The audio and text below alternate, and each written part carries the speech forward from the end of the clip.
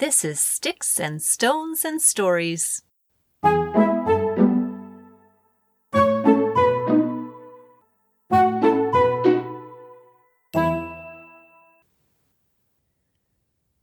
When Annika and her mother moved to a little town on the edge of a great big prairie, Annika asked her mother for a pony. "Oh, Annika," her mother said, "you know we can't afford a pony. We can't even afford a kitten." It was true. Annika's mother worked hard. But as hard as she worked, she earned just enough money to put food on the table and pay the rent for their little house. There wasn't a single penny left over at the end of the month. Not even enough to pay for a pet mouse, let alone a pony. But still, a pony is what Annika had always wanted more than anything in the world. She had picture books with ponies. She had a lamp shaped like a pony.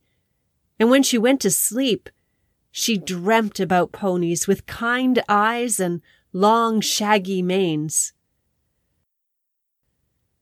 Now, there were farms near the little prairie town where Annika had moved with her mother. And in the summertime, they went to visit those farms, to see the horses and cows and goats and, yes, the ponies.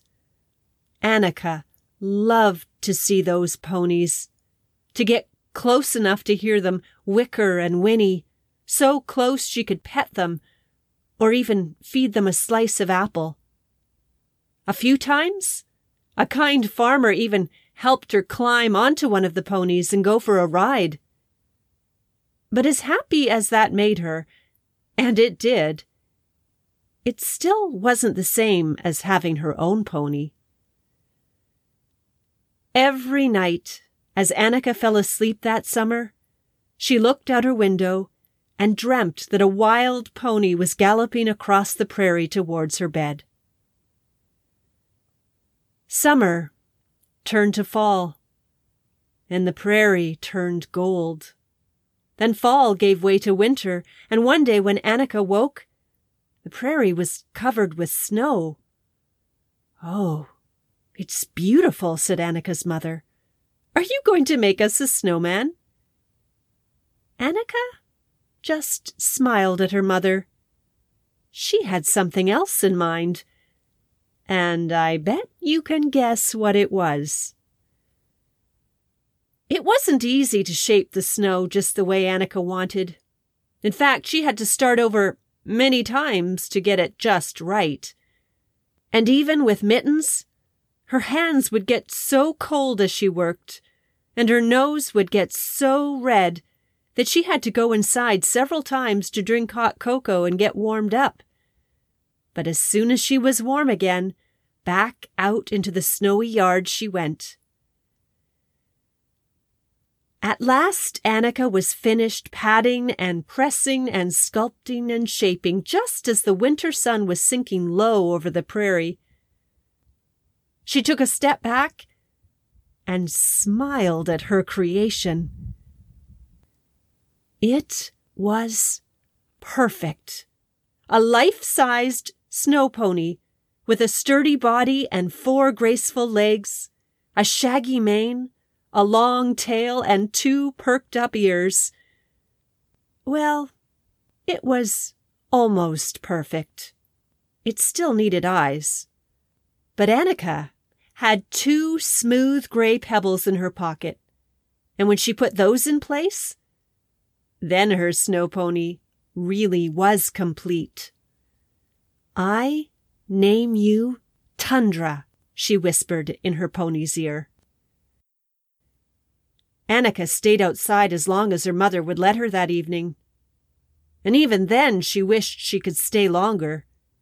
She patted her snow pony goodbye and turned to go. But just as she had her hand on the door, she heard something behind her. It sounded like a soft whinny, like a real pony. "Did you hear that?" she asked her mother. "Oh, Annika," her mother said, "it was just the wind." Wind or not, all that night Annika had the most amazing dreams. She dreamt that she was riding Tundra over a winter wonderland. Sometimes the snow was thin and crunchy under the little pony's hooves, and sometimes it was soft and deep. And sometimes they didn't ride through the snow at all, but high above it, as high as the northern lights, as high as the twinkling stars. Well, as you can imagine, the next morning, even before the sun was up, Annika rushed to put on her coat and her boots and her mittens. But when she raced out the back door, Tundra, her beloved snow pony, wasn't there.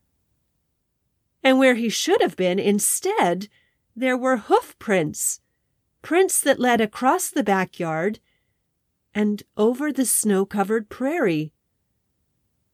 "That's impossible," Annika's mother said.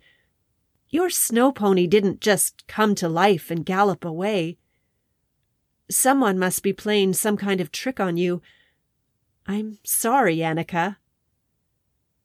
But Annika wasn't sorry. She drank her milk and ate her porridge as quickly as she could. And when her breakfast was finished, she took a cookie and a carrot and tucked them both in her pocket. Then she put on her boots and her coat and her warmest hat and her thickest mittens and went outside. It took Annika half the day to track her snow pony, her shaggy white come-to-life snow pony. And when she finally spied him up ahead, she ran and threw her arms around his neck. "Oh, Tundra, I knew you'd be waiting for me." Annika had all kinds of adventures with Tundra that winter. She told her mother all about them when she came home at the end of every day. How they raced the wind, how they frolicked and cantered in the snow. But as much fun as they had together, Annika's mother never saw Tundra herself. In fact, no one besides Annika ever saw Tundra. Then one early spring day, as the snow was beginning to melt, Annika went looking for her shaggy pony, and she couldn't find him either. All around her the prairie was coming back to life. New grass pushed up through the snow. Birds twittered as they built their nests. Prairie dogs popped up from their winter burrows.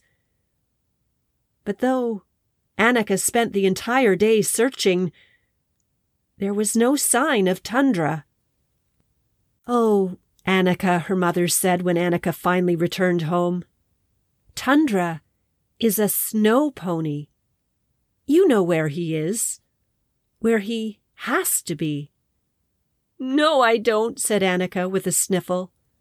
"Oh, I think you do," said her mother. "Close your eyes. You'll see him if you wait." So Annika closed her eyes and kept them closed. And after a while, she heard a soft whinny in her mind. And then she saw snowflakes falling and the wind blowing somewhere far to the north, where it's always winter. And there at last was Tundra, her shaggy white snow pony, just as her mother said, exactly where he had to be. Annika wiped her eyes as she opened them again. "Maybe Tundra will come back next winter," she said. "Maybe he will," said her mother. "And in the meantime, maybe, just maybe, he'll visit you in your dreams." And that is exactly what he did. This is Sticks and Stones and Stories.